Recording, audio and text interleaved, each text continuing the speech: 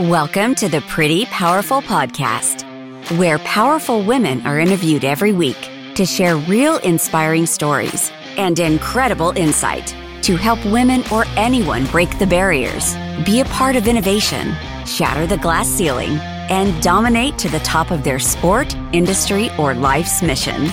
Join us as we celebrate exceptional women and step into our power. And now, here's your host, Angela Gennari. Hello, and welcome to another episode of the Pretty Powerful Podcast. My name is Angela Gennari, and today I am sitting here with Laura Gisborne. How are you, Laura? Good, Angela. Thanks for the invitation. It's nice to meet you. My pleasure. So Laura Gisborne is a highly successful business growth strategist. She has owned 9 businesses over the last 30 years, ranging from small retail operations to a multi-million-dollar wine and real estate empire. Her company, Limitless Women, exemplifies that companies can be both profitable and purposeful, and has donated over $700,000 to charities globally. Yay! I'm so excited to talk to you. That's amazing. Yeah. So, where do we get started? 9 businesses. That's amazing. Did you always know that you wanted to be an entrepreneur?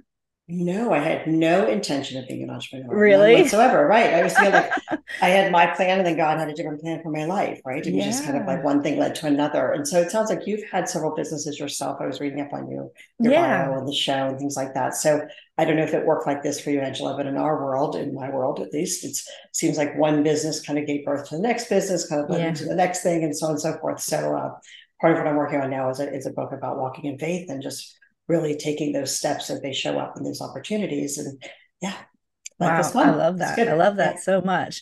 So you say your first business led into more. So how did the first business come about?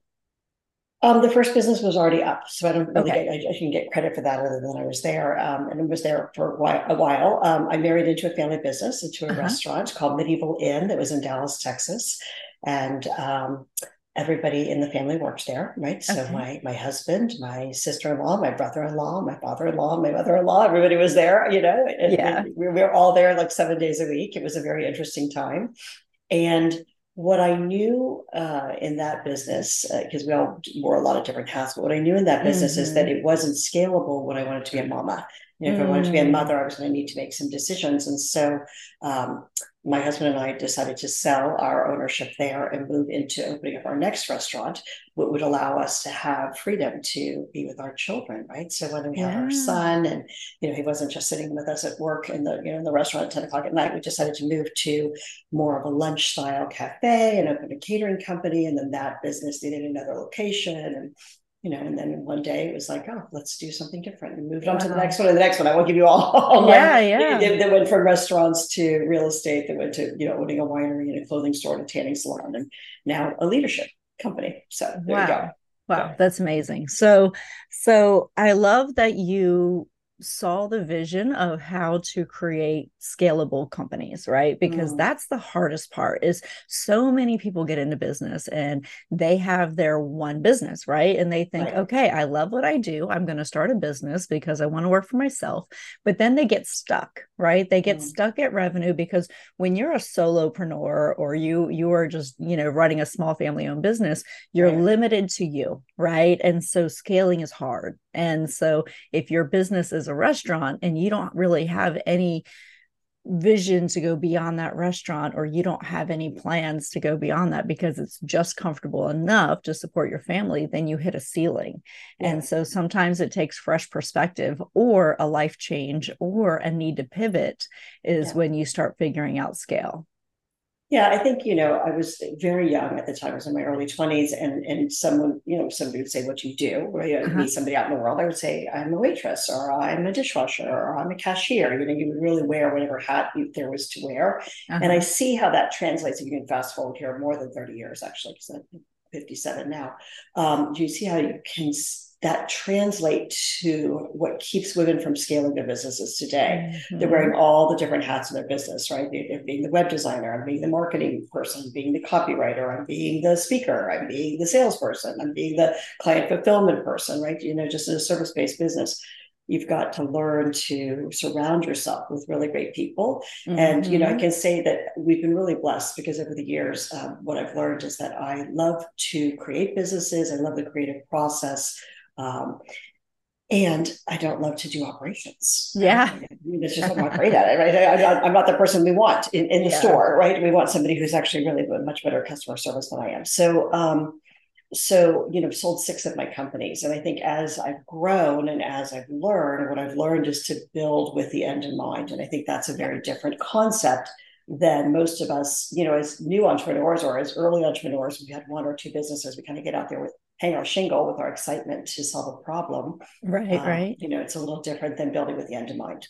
Yeah. And that's one thing that any business advisor will tell you from the beginning is, and this is the, this is the disconnect that I learned because I've owned a few businesses as well. And when I first started, it was, you build a business out of necessity or out of problem solving, like you just said, you want to solve a problem and you say, you know what, I'm going to take that on and you solve the problem, but you're not looking ahead to what does this mean? So my very first business, I had no idea how to operate a business. I had a psychology degree and I was like, I just want to do this one thing. Right. And it kind of became an accidental business. But then when it was time to move on, I didn't know anything about M&A. I didn't know I could sell my business. I didn't know that, because it was not a company that had physical assets. And I didn't know that you could sell other assets like, your brand. I didn't know that. I didn't know that was a thing. Right. And so I just closed it up and moved it out of state and I was done. And I'm like, I left so much money on the table. Like you have no idea. But you learn as you go, right? Sure. And so now you're right. Starting a business with the end in mind is really what every business advisor will tell you. And it doesn't mean that you have to exit your business. Sometimes the end in mind is I have a family business and this generation is going to take it over at this point, but you're still working towards, you're creating systems so that you can turn it over in an efficient way. It's interesting because when I first started being asked to speak, I wasn't a speaker. I hadn't written any books. It wasn't anywhere in my purview. When you said, did you think you would always do this? No, I think when I was a little kid, I wanted to be a veterinarian. And then I took chemistry in high school and I was really bad at it. And so I thought, well, maybe I should go to law school instead because I can talk and I'm smart and I can read books. So, so it's like, again, the trajectory of where life takes you is always fascinating if you're open and willing to listen. The idea of a business being scalable and sellable, I think is interesting for women in a different perspective than I see with men, because we get a little bit emotionally attached to our businesses, right? I mean, we feel like there's just something in us being divinely created, through our expression, and to be able to have good boundaries and good team development. I also think that women are amazing leaders. I think that we have a natural innate ability to tend and befriend, and when we have clear directives and great healthy boundaries, we can really lead. I had a great conversation. Everything that we do in our world is philanthropy first, and I had a great conversation with a woman just a few days ago who was an executive director of a nonprofit here locally, and I was just so impressed. She's been in the organization for 28 years, but she's just moved into this role of leadership, and it's just really inspiring to see all of her tenets of wisdom, right? All of her experience coming together in a place, there's systems and processes and all the sexy stuff we can talk about, but people get inspired by who they work with. They get inspired by vision and mission. So, it's interesting. It's interesting stuff. Well, and I think as women, we're really good at conveying vision and mission. And so we get people to buy into what we're doing because we also treat them differently. Like we treat them, we're great at community building. I think that's one thing that women do better than anybody is we're great at community building. And so another reason why I think we don't necessarily look at exit strategy is because we consider our employees, our family, right? Exactly. Like they are part of our family. And how could I ever just give them away, be like giving away your children, you're like, exactly. I can't do that. Seems a little strange. Yeah. So I think that we become, emotionally attached, like you were just saying, you become very emotionally attached to the business, to our employees, to the brand. That brand is an identifier for us. Yeah. And so it becomes a little challenging when we think about exit strategy. But exit strategy doesn't have to be I'm abandoning my business, right? We have to get out of that mindset of, when you sold your 6 businesses, I want to know how that felt and when it felt right for you to sell those businesses. I think that I can, there's different instances for each one, right? But I'd say initially, from the gut level, it had a lot to do with I was desiring to do something else, right? And I knew that, if I were to go back, Angela, and do my life over, I don't know that I would have sold 6 companies. I might have had a different plan, because what I see is the value of this company as an example that's grown into Limitless Women. This isn't how we started our brand. What I've seen is like the depth of relationships. And there's a whole lot of stuff that I knew in my 40s that I definitely did not know in my 20s or 30s, right? Yeah. So I think I've become a better leader, and I've become a better partner for my clients. And so I think that that's an interesting thing.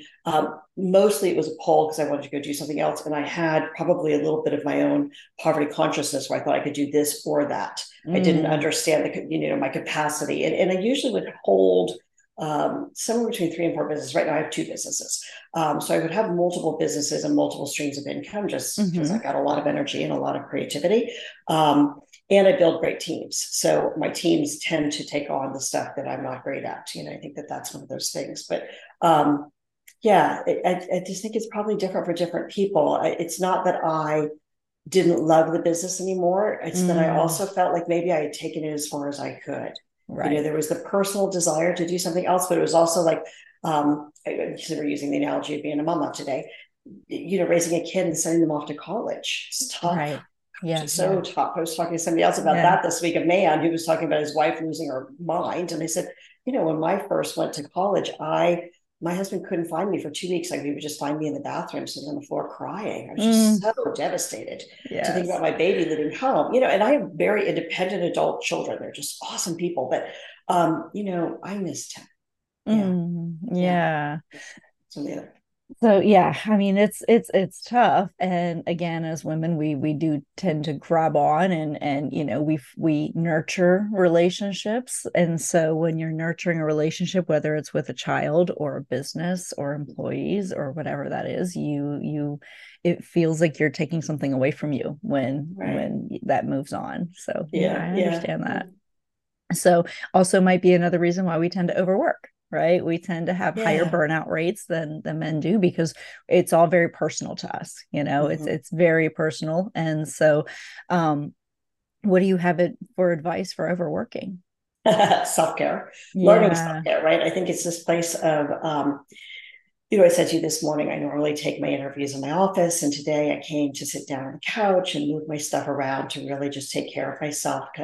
Just knowing that, my husband had a hard night last night, and so we were up quite a bit. And he's like, let me just sit down. And so standing up and take care of myself so I can really give you my best. I have lots of videos and trainings on self-care, but I can tell you that I think it's really that place where there's no valor in not taking care of our bodies. Our bodies carry a very heavy load to carry our spirit, our essence, our mission. And I say that just because, I feel like you are a similar person, and you're in a business that really has a vision that actually wants to bring your message to the world. You have a mission-focused business. It takes a lot. It takes a lot physically to do that. So self-care is important, and boundaries, taking time off. And really, it takes a lot of faith to turn it off and recognize that it's going to be there, to really say, okay, I'm not going to work on Sunday. I'm going to take that day of rest to really rejuvenate, or I'm going to put my vacations on my calendar first. I'm going to plan my family time first before I build my business. And, I just see way too many women build their businesses as their main goal, right? Like, that's their goal. It's like their life gets put second to their business. I think that your business should be built around your life. Your life should be what you choose first, and then choose when you want to take your time and your creativity to be expressed in business. And there's always enough. Oh, absolutely. Yeah, I agree. I agree. Self-care is one of those things that, like, for me, I pre-schedule it, like if I want to do like a monthly massage, I pre-schedule that so that it's on the calendar. Because if it's not on the calendar, if it's one of those like, oh, I should do this, I should, I really need to do this, it's not going to happen. Like it will get put back on, if it's a priority to me, it must be on the calendar. I live with So, that. I just and literally live. I live through my calendar. And it's one of the things yeah. where I feel like if more women would get out of to-do list Mm-hmm. and really allow themselves to receive support, because that's a huge deal. Yeah. And to, if there's not room in my calendar, then I have to say not now. I Yeah. don't, I'm like any woman, I like to say yes. I'd rather not say no, but some things are a hard no, but many things are not now. Yeah. I It's like just that. require space, and Yeah. often I can say, like, you and I finding time is so graceful and just so excited that we got together so quickly. Yeah. My next availability really is December right now. So I know Right. that. I know what my schedule is going to be like. So if it was, we met again in December, it wouldn't be the end of the world. But I Yeah. think it's that place of just honoring your commitments and being okay with that. It takes Yeah. courage, it takes experience, it takes confidence, it takes a lot of Mm-hmm. things to really be able to have healthy boundaries. Yeah, 100%. Yeah, Mm-hmm. I love that. And I love the not now Yeah. concept because, you're not saying no. It's not a hard no. It's like, look, I'm at capacity and Yeah. I'm just asking for grace for my schedule, and so Yeah. that's really good. I like that a lot. So I want to pivot into the philanthropy. Mm-hmm. So all of your businesses, you've talked about being mission driven and really kind of wanting to give back. So how did that start, and how do you choose who you give back to, and what does that mean as part of your business? It's a lot of questions all at How many once. questions can I answer? Okay, let's Uh, go. Let's go. Go. Okay, so what I heard was, and hopefully if I missed any, just grab me and pull yeah, me yeah. back in. But what I heard was, how did it start? Mm-hmm, And mm-hmm. then I heard, how do you choose? Yeah. And then there was something else, but I probably missed that one. What? How does that connect to your business? Perfect. Okay, great. So I'll see if I can encompass those and just Mm-hmm. put it together. So I grew up in pretty rough standards for Americans. And I Okay. say that because my work is taking me all over the world now. I've been blessed to work in Africa and South America and Asia. Um, and what I recognize as a person who's been blessed to have the opportunity to travel and be out in the world in service is that Yeah. what we have in the United States in the way of, I'll give you an example, like our hot water heater has been out all week, but I live in Texas, it's 107 degrees, so really who cares? Because we're so Right. happy to take a cold shower anyway right now, or go Yeah. jump in the pool. I mean, we're really blessed. But I can tell you, it's interesting is like what we have in the way of access to free education, what we have in the access to a roof over our head, to running water, to access to resources. Even someone who grows up in the United States with a tremendous amount of struggle financially, and I'm not talking about people that are food insufficient or don't have a home, but most of us that grow up working class or what would be considered, lower to middle class, we really have an abundant life. Right. What was not easy in my childhood is that I was sexually molested for 7 years. I grew up in a family with a tremendous amount of violence, many different fathers. And I grew up feeling like I wasn't wanted. And that, Wow. my mother was very young when she had me. And she kept saying, if I just hadn't had you, my whole life could have been so much better. Wow. So, right? So I decided as a baby that made me wrong. And if I could just be good enough. And this is an interesting thing, Angela, thinking about the Pretty Powerful podcast. Think about women who are coming together and really supporting each other in our power. Many women that I meet, and a lot of men actually that are super successful as well, have this drive that comes from not enough. Yeah. This drive of like, man, if I could just do more or be more. That just happens because somebody said something to us as a baby and we just didn't know any better, right? And we just thought, boy, if I could just, think about it. What am I trying to prove with 9 different companies? Why not just have a great company? Right. I always say I don't attract the type A's of the world. We are a community of triple A's. All the people that say things can't be done, it's like a magnet to us. We're like, get in there. That's us, right? So when I went to law school, I was in law school. I was working as basically as a paralegal legal secretary during the day, going to law school at night. And something came across my purview there that was CASA, which is Court-Appointed Special Advocates for Foster Children. And they just caught my eye. And again, I was very young, I was in my early 20s. I just thought, man, wouldn't it be nice if I could tap into that organization and maybe start to give back? I'd already been on a lot of my own healing and recovery at that point. I've been through a lot of years of therapy at that point. And I thought, let me see how I can tap in and try to help. So I became a CASA volunteer for 5 years. And then CASA, which works basically in an intervention situation where you go in and work with foster families and with parents who are trying to reconcile with their families. led me to one understanding of the for-benefit nonprofit world for children. I also became a mama during that time. And while I was in my childbirth classes, I asked the nurse, I said, this is great. All these women around me are like, how do I deal with the pain? What am I going to do? And I'm like, we're in the hospital. Like, I'm pretty sure you guys have this part figured out. This thing is coming out of me. It's my first baby. I didn't know there's a big thing going on. This is going to happen. I said, how do I be a parent? Yeah. I knew I didn't want to parent the way I'd been parented. I knew I didn't want to beat my child. He hadn't even come out yet. And I knew there had to be a different way, but this is all before the internet, right? We didn't have access. I was a voracious reader, but I didn't really know. And so she said, we don't do those types of classes here at the hospital. Let me help you find someplace. And so she did. She helped me find an organization called Family Outreach. And the parents who were in there were court mandated or had been, kind of like a step away from having a termination with their families. And I asked, can I come and make a donation? And I made a donation of $200 at a time. They let me come into the class and take the class. And then I started teaching the classes. Then I started coordinating the parent education program, yada, yada, yada. So fast forward 30 years building private sector businesses. I always was working in the nonprofit sector as well. That's what I did for fun on nights and weekends, was really had this opportunity to grow and give and volunteer. And then that led, as I started to grow in my leadership capacity and my understanding of organizations, I started being asked to be on boards of, boards of directors and advisory boards and things like that for nonprofits. So it started to grow. When I started being asked to speak and lead, to answer your question, 2009, 2010, I started receiving these invitations.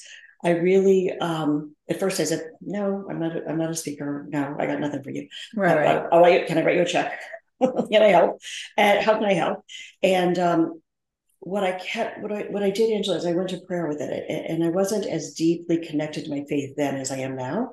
But I went to prayer, went to meditation, and I asked to be shown, like, what is happening here? Why do I keep receiving these invitations? And what's the deeper calling behind this? And what I kept hearing was the invitations were around women. The invitations were global. It wasn't, can you come down to Phoenix? I lived in Arizona at the time. It was, can you come to China? Can you come to India? Wow. And it was around philanthropy. And I didn't identify as a philanthropist. I didn't see myself that way. I thought, well, who am I to do this? And so I thought, how do I take my experience in the private sector? People are asking me, how do you do what you do? And how do I take what I know that's in my heart, which is that when we give, we grow. We are healed by helping others heal, right? That I knew that those two things could come together. And that's what's grown into the Limitless Women organization. And we set metrics. We said, okay, if we can have business training fundraisers and raise, our first goal was to raise $10,000. We raised $35,000, right? And then we thought, if we could raise over 5 years, we have the metrics, we're running companies, doing our thing, living life, raising babies, we could give away $250,000 over 5 years. That would mean we're on the right track. Well, we hit the 5-year mark. We were over 500,000 at that point, probably closer to 6. And I was like, oh, but this is interesting. So,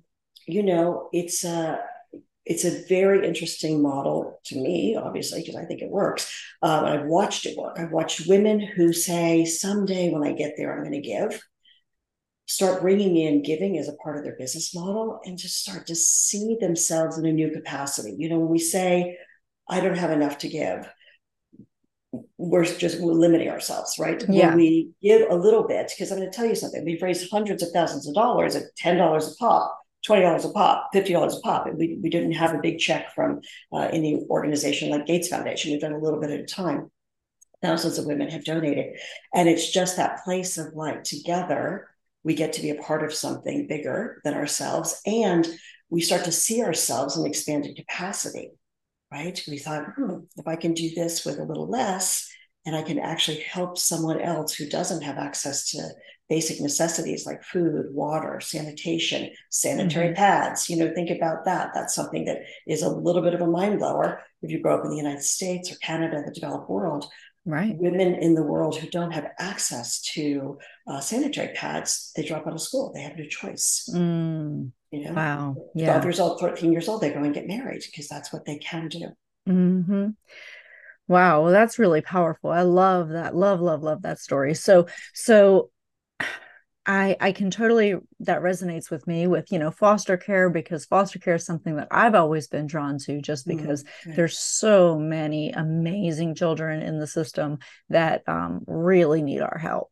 And, as a child, you can't help yourself. And, you're put into a situation where you've been removed from the only family you know. And even if it's an abusive family, even if it's horrible, even if it's drug infested household, it's still all you know. And now you're forced to live with other people that you don't know and may not always be good to you. Right. And so there's a lot of that too. When I was in college, I actually thought I would go into forensic psychology and the FBI, and that was my path. And so I studied child psychology, and I did my internship with the Department of Juvenile Justice. And just looking in these children's eyes, this beautiful, innocent child who has just been put through hell. And, now they're having to figure it out as a child, things that they should never have to figure out, like you, who, have been in abusive situations. And, all I can do is pray that they learn to use that fuel, that hurt for fuel for good. Right. Because if you can, and I see so many powerful entrepreneurs, and you were just talking about how, it's that type A where we're driven to get, we get pulled together like magnets. And a lot of it is through pain, right? That pain creates this fire in us that, is unstoppable. Like we've already been through hell. You can't do anything to me is how we feel. Right. Yeah. You can't hurt me. Yeah. It's interesting. It's interesting. Yeah. And so I think our risk tolerance is higher. I think our ability to fight through the nasty, dirty parts of entrepreneurship when it hurts and it's painful and you want to quit, you already know, like, I'm not going to quit. I've been through worse, right? And so I think that gives you that tenacity, that gives you that drive, that passion, that fire that is so hard for somebody who's never been through, any hard times, somebody who's lived a very privileged life. They don't necessarily have that tenacity, that grit that it's going to take sometimes to get through the hard stuff. And, crawling through mud is sometimes what it takes as an entrepreneur. Yeah, I think it's interesting because we host an event every year called Flow, and that's coming up this fall. And it's interesting for me because, again, if I were to go back and rewind, and I'm thinking, you invite me to come, people invite me to come and speak on their platforms about this experience. It doesn't have to be so hard. No, there's not the valor. You've done some hard work already. And I do think Scott's my husband. He said to me one time, I was talking about a girlfriend who we would get together, we'd chat, she'd tell me about all our problems. And I'd be like, oh, maybe you could do this. This is all before I was doing this leadership work. This is years ago. And then we talked 6 months later, and it was exactly the same situation. Right. And I said, I just don't know why I'm having the same conversation with Sarah over and over again. And he said, you are a queen bee. He said, you don't really see yourself that way. He said, but if you think about a beehive, it's just a beautiful visual. If you think about a beehive, you've got one queen and you've got oodles of workers. And if you look at entrepreneurship, if you look at successful businesses that are run by women, and even businesses that don't make it to the $1 million mark, because, depending on whose stats you're playing with, you're somewhere between 2 and 4% ever hit 7 figures. Which, you could have a $100,000 business, a $200,000 business, and be really successful and take care of yourself, take care of your family. Entrepreneurs on the whole tend to think differently. I'm with you. I believe that we not only are risk tolerant, we actually enjoy the risk. We enjoy that. It's a little bit exciting for us. And the world needs worker bees. Yeah. They may not be listening to this podcast, but the world needs worker bees. And if you're a leader who's here to build an organization, you're going to need people to do the things that are not in your zone of genius. And some are really meant to be followers. I think, in our own experience, the best team members that I've had that have stayed with me for 5 years or 7 years or 10 years are when we cultivate leaders, when we lead other leaders and give them autonomy and encourage them. Action is one of our company's core values. There's just no valor in struggling. You don't have to. You don't have to. There's actually real problems in the world. I was having an interview this week with another podcast that was asking me about, the one was asking me about makeup. And I said, I don't know that you're rude. I appreciate this is like a big podcast. I didn't really appreciate that you invited me to come here. I said, but this is not a real problem. Whether or not you wear makeup on camera is not a real problem. There are people in the world, over, close to 3 billion people in the world that really struggle with sufficiency and struggle with food, access to food and water. I think that's a more, a more interesting topic, in my opinion. How do we actually build profitable businesses so that we can help other people have access to resources who may not ever have that? It's literally why I do what I do today, Angela. I would not be doing this work if someone had not seen me. When I went to the law office with bruises on my face and I weighed 98 pounds because I was severely anorexic. I was living with a man who was beating me on a regular basis. That was normal to me. I grew up in an environment of being beaten. It was absolutely normal to go into a relationship of being beaten, right? And to have so little self-esteem that I would forget to eat. Just people see me today who could know that, right? There were women who saw me when I couldn't see myself, who said, come here, honey, let me help you. Here's a book. Here's some counseling opportunities. Let's see about how you could create a different normal. That's what entrepreneurs have an opportunity to do. Take our superpowers, take our creative genius, take care of our sufficiency, take care of ourselves. Don't get hung up in the valor that somehow you're going to be a better person because you struggle. No, you've done that. Let it go. Instead, take this opportunity to really get beyond survival and the other and self-actualization. I'm saying this to you in your experience, right? And go to the place beyond self-actualization. You take Maslow's hierarchy of needs and put it in a pyramid. What happens above the pyramid? This is the space we live in. We get to give, right? We become expanded because we have come through and we've become self-actualized. And now what? Right. We get to be a part of a much bigger purpose. So do you feel though that, through the struggle, and you're right. I mean, there's no valor in struggle, but it creates character in you, such as empathy, such as, the need to want to help, that need to not be able to sit back and watch something else happen that shouldn't be happening, right? Like you can't sit back and be you're no longer a passenger in life, you're a driver. Right. So that is what that, I understand your point about there being no valor in struggle, but there becomes a pivoting point where you say no more, and I'm going to change things, and you become a change maker. Right. And so that's where I think a lot of entrepreneurs get that ability to push through the hard stuff, like pandemic.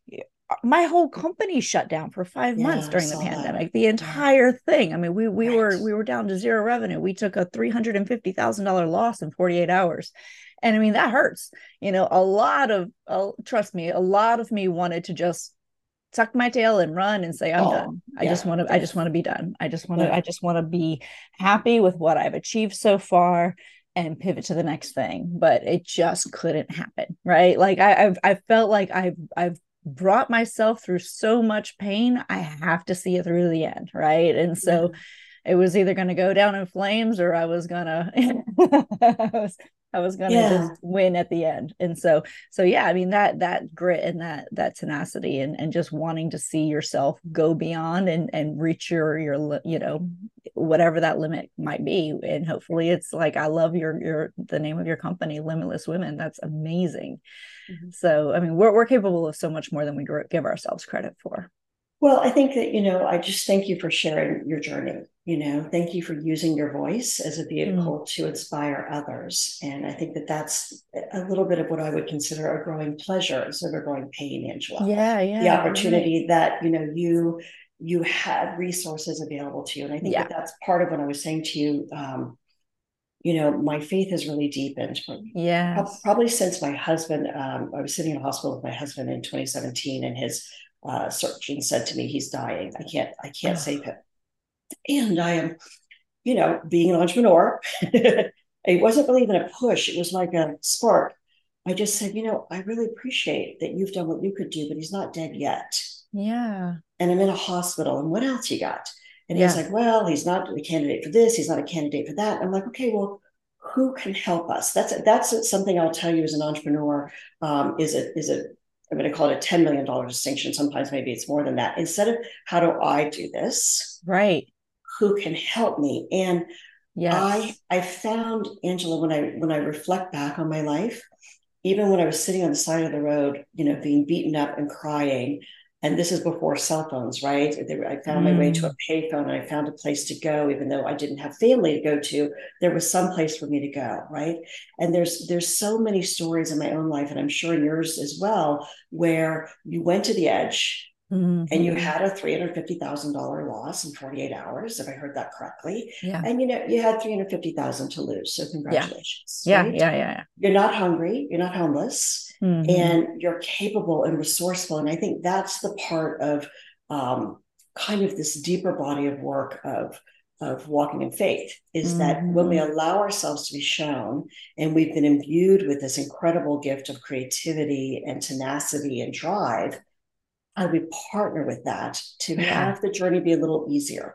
How do we partner with that to be a little easier? And because I'm a faith-based person, I spend my mornings just in gratitude for all that is. Yeah. And I ask to be shown, what would God have me do next? Yeah. And more importantly, I've learned over the last few years, how may I be obedient? Was a hard prayer for me to learn, because I thought I had it all figured out, right? And every time I've had it figured out, something shows up that lets me know that I'm not done yet, right? There's more for me to learn. More growing. Yeah. So gentle learning, flowing instead of struggling, and being with what is. Often, I don't know if you had this experience, but often when I'm trying to push to something, I'll use law school as an example. I was applying, really hard to get in. I finally got in. It's because I wasn't actually even meant to be practicing law. I had a whole nother purpose in my life, if you will. But sometimes we're pushing against the wall so hard we can't see. And if we just look to the right or the left, there's something there for us that we're not even seeing. Oh God, you're such a beautiful soul. I just love everything that you're saying. You have so much great inspiration. How's your husband doing now? It's interesting. He's thank you for asking. It's really generous. He's good. He's having some other stuff going on right now, but we were told this is it. He might die tonight. He might die this weekend. And that was 6 years ago. Wow. So every day is a blessing. And he told me yesterday that I was being really not nice. And he used a different word. He's like, I know you're in launch. I know you're coming back. I had spinal fusion surgery last year. So I had, an opportunity to go quiet, go into my cocoon, come out again. And it's, he took good care of me. And I think it's that place of like, just remember to be good to yourself, to be good to the people around you, to recognize the preciousness of the time that we have. I talk about this in my first book, Stop the Spinning, which we give away for free, as the wake-up calls: death, divorce, disease. You talked about COVID. To me, I feel like COVID was something where God was speaking to us as a species. Yes. And it probably had, this is just my 2 cents, we'll see how it goes, but it probably had something to do with where we're moving into with AI. There was something in the pause that we had a chance to really decide what matters. Yeah. And, and we'll see how it all plays out. We'll see how it all plays out. But yeah. Gosh. Yeah. Let's be good to ourselves and each other in the meantime. Yeah. Yeah, I agree. Be good to yourselves and be good to those around you, because you just don't know. Every day is a blessing. So who inspires you? Thanks for asking. I am a huge fan of Joel Osteen. I listen to him all the time. So he helps me with remembering, right? Remembering. There's so much in this around remembering. I am deeply inspired by women who choose to work in the nonprofit arena as their calling. Again, do the things that other women think. I always think like what we do from the philanthropic end of offering our time, our talents, our tithes, our dollars is very small compared to the people who are in the trenches. You think about foster parents. They're actually raising children who come out of violent and dangerous situations in a safe way. Some are not, some are great, but I'm just saying, honestly, the people that actually do that work are the people that inspire me. Yeah. Oh, wow. So what is the biggest lesson you've learned as a successful entrepreneur? Just one. Just one. My goodness, I'm literally in the midst of writing 2 more books, right? Oh my gosh, I went from I'm not an author. Why do you keep asking about my book? And I've written 2, and then I've got 2 more that are coming right now. What's been the biggest lesson? I think it comes back to this, Angela. when we were kids growing up, and I think about you in forensic psychology, and about you and I sharing kind of a passion for criminal justice. My minor is criminal justice, and thinking about the justice in the world, right, and being liberators for others. Every human being is unique, and we knew this, like Sherlock Holmes. We knew there was fingerprints, right? We knew that kind of stuff. We didn't know then, as kids growing up, and I don't know, because like I said, I'm almost 60 now, but you're much younger than I am. But as a kid, we didn't know about things like retinas, unique, right? We didn't know about DNA. It's an interesting thing. My son, he's in medical school right now, but he's a geneticist. And I remember when he was in high school saying to him, you're going to have a different chemistry than I have because of the healing I experienced before you were born. And he's like, okay, Mom, sounds good. No. And yet when he went to college and he was studying genetics, they have this field called epigenetics. And it's interesting how our genes can heal, how our DNA, how our internal can heal, as well as our external. The body is really made to heal. I believe our spirit can heal as well. I believe that every person, even people who are born into me, and so you're talking about people who have privilege, Angela, everyone has a journey and everyone feels their struggle authentically. So when we recognize that the journey is something that is unfolding, and, we get, time is short. What do you want to do at the time? I hang out in the arena of women specifically who are here to heal cycles. And so it's like living in heaven on earth for me, right? To live in conversations like this, where depending on whether I'm in the ether or the deep end of the ocean, there's like no place in between, right? We're just not, surface conversations aren't happening. So I would say the most important thing I've learned is that we're all very unique, and that each one of us plays a part in a tapestry that we can't often see. I feel like that's the partnership with the divine, is to allow ourselves to be led, to not struggle when things are coming through for us, but to recognize that we may not understand, kind of in that not now idea, we may not understand why something's happening right now. But if we continue to move in faith, if we continue to be kind, if we continue to be gentle, the process unfolds for us. And, in my experience, it just keeps getting better and better. Wow, you are so inspiring. I am just loving this conversation. Thank you, Tom. I want to be respectful of your time, but I have one more question, and I just know that you're going to crush this question too, because you have just inspired me so much, and I've just learned so much, and I have so much respect for what you're doing. Well, let's continue the conversation. I mean, I got to bounce off and teach a class today, but let's you and I stay friends. And where do you live? I didn't even ask you. Atlanta. Okay, cool. Yeah. So I'm in Texas. We're not that far. And I'll be in Dallas in a couple of weeks, actually. Oh, good. Let's for sure. You've got my number. Text me and let's figure that out. I would love to see you and spend some time together. Absolutely. So one thing I want to know from you is, what do you wish more people knew? What do I wish more people knew? That's such a good question. I wish that more people knew that in order to not feel lonely, in order to not feel the struggle, that in order to not feel the not enough, there's the drive when you're on fire and you're passionate and you're excited about something. It's a very different drive than I've got to prove something. And that I said, that's a thing I can say to you now at 57. I definitely didn't know at 27, right? Yeah. So it's that grace of the peacefulness. We are multifaceted beings. So we're not simply tactics and strategies. I can teach people systems all day long, every day, but if they don't have a leadership component, they're going to be missing out, right? If their mindset isn't evolving as their systems are evolving, their organization doesn't grow, right? So systems are great. We know in our world that we only partner with women who are spiritually connected. And I believe that all traditions and all walks of faith are our human curiosity about the mystical. It's what is the divine.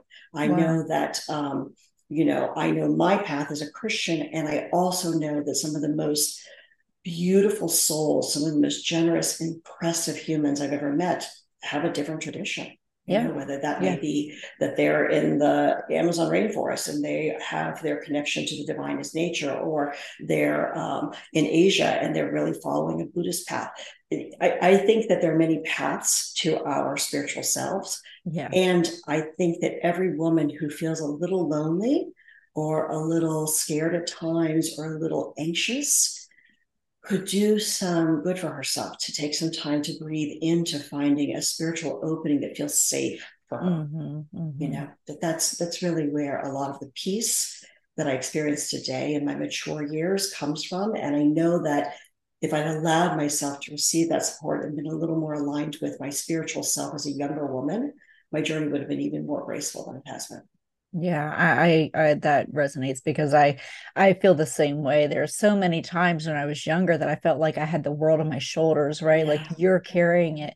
And then when I finally started connecting spiritually, I started realizing I'm not carrying this, right? Like this is not my burden to bear. There's something bigger than me. There's a bigger purpose than me. There's a bigger, you know, when you start believing in something outside of you that is bigger, and you know that the things that you're going through are just growth. It's just lessons. It's just growth, you know? And so all you have to do is just keep going, you know, that the path will unfold before you. So it's a big thing to walk in faith. It's really hard sometimes. It really is. But it takes a lot. And that's why it's called faith, right? Like you have to lay it down and just say, you know, I believe that somebody has my greater good in mind. And I don't know what that is, but I'm just going to believe that it's there. I think, again, if we're alive and breathing, God's not done with us yet. You know, I mean, this is really the place I have story after story after story. Like you have story after story after story where you're like, okay, other people are like, how'd you get through that and come through? You know, you did, and you're here. So how do we just enjoy this day? Yes. Well, I will be praying for your husband and wishing you all the best in everything that you're doing, because you are just living such an abundant life in what you're giving to everyone else. So congratulations on your success. Congratulations on the influence and the impact that you're having in the world. And I'm so appreciative and respectful of that. So thank you. Can't wait to have you in person when I get to see you. Well, thank you so much, Laura. So how can people find you? Oh, good question. So I'm pretty easy to find online, and you look up limitlesswomen.com. That'll take you to our site.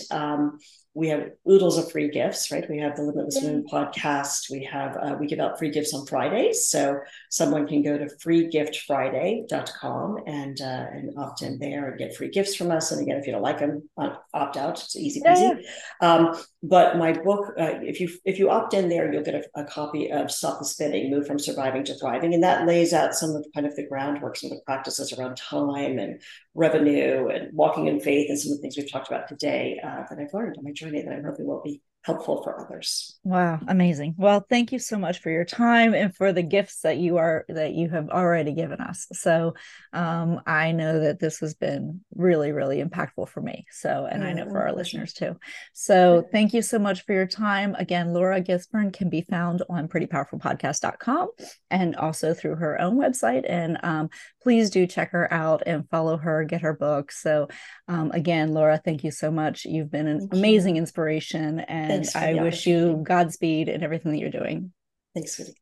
All right, everybody, please check us out for another episode of the Pretty Powerful Podcast. We look forward to seeing you next time. Thank you for joining our guests on the Pretty Powerful Podcast. And we hope you've gained new insight and learned from exceptional women. Remember to subscribe or check out this and all episodes on prettypowerfulpodcast.com. Visit us next time, and until then, step into your own power.